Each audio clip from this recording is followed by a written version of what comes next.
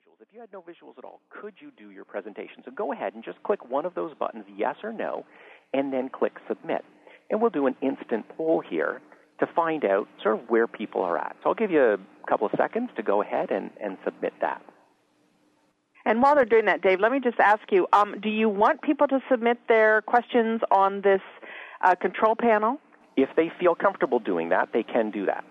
Okay, and we will open it up for verbal questions about halfway through. Right. But if they feel comfortable, again, it's just another part of getting experience with this tool and understanding what your audience would see.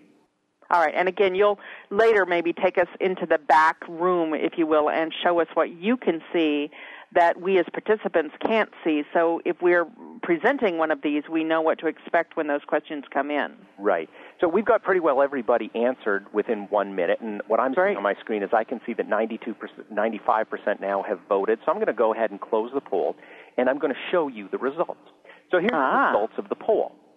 About half the people said, it could work well with visuals, without my visuals.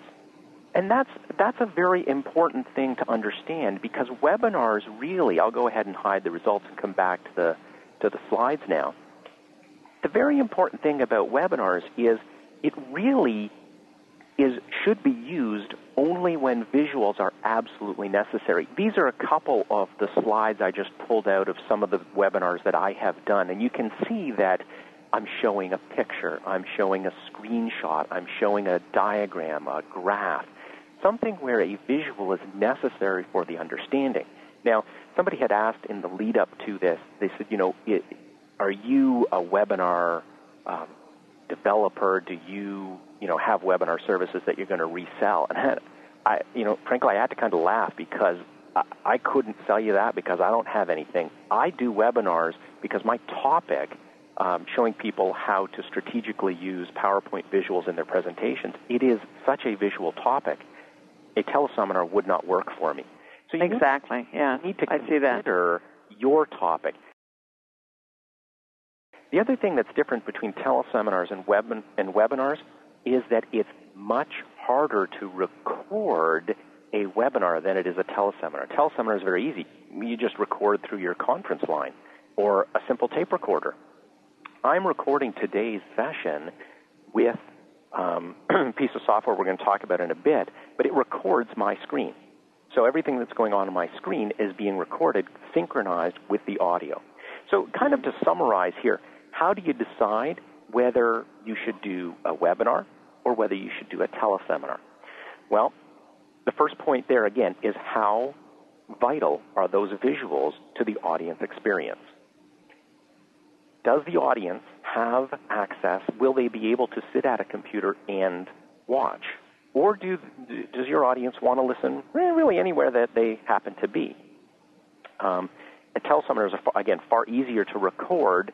The webinars can be, because it is now a video-type product, it is considered a higher value product usually in the marketplace. And I got to tell you, webinars are going to require you to be a little more comfortable with some of the technology, because they do require not just speaking on a phone, but coordinating that with the video as well. It's not, you don't have to be a super expert, but you do have to be a little more comfortable with that technology. So I hope, Rebecca, that sort of gives a flavor for sort of why would you want to consider one over the other. Mm-hmm. And I guess I would add to the webinars that it's a different type of interactivity. So even though in teleseminars you can be interactive by voice, by the poll that you just showed and by the ability to type out questions, et cetera, you as the manager of the session have a different way of engaging the audience than in teleseminars. Well, I'm pretty sold on teleseminars, and we just send people the PDF or Word file of the visuals they need beforehand, but this is a different type of interactivity that may work better for some topics. Right. And speaking of the interactivity, I'm just taking a look. 3 questions have been submitted already. All right. Shall we intersperse them now or wait till a later time?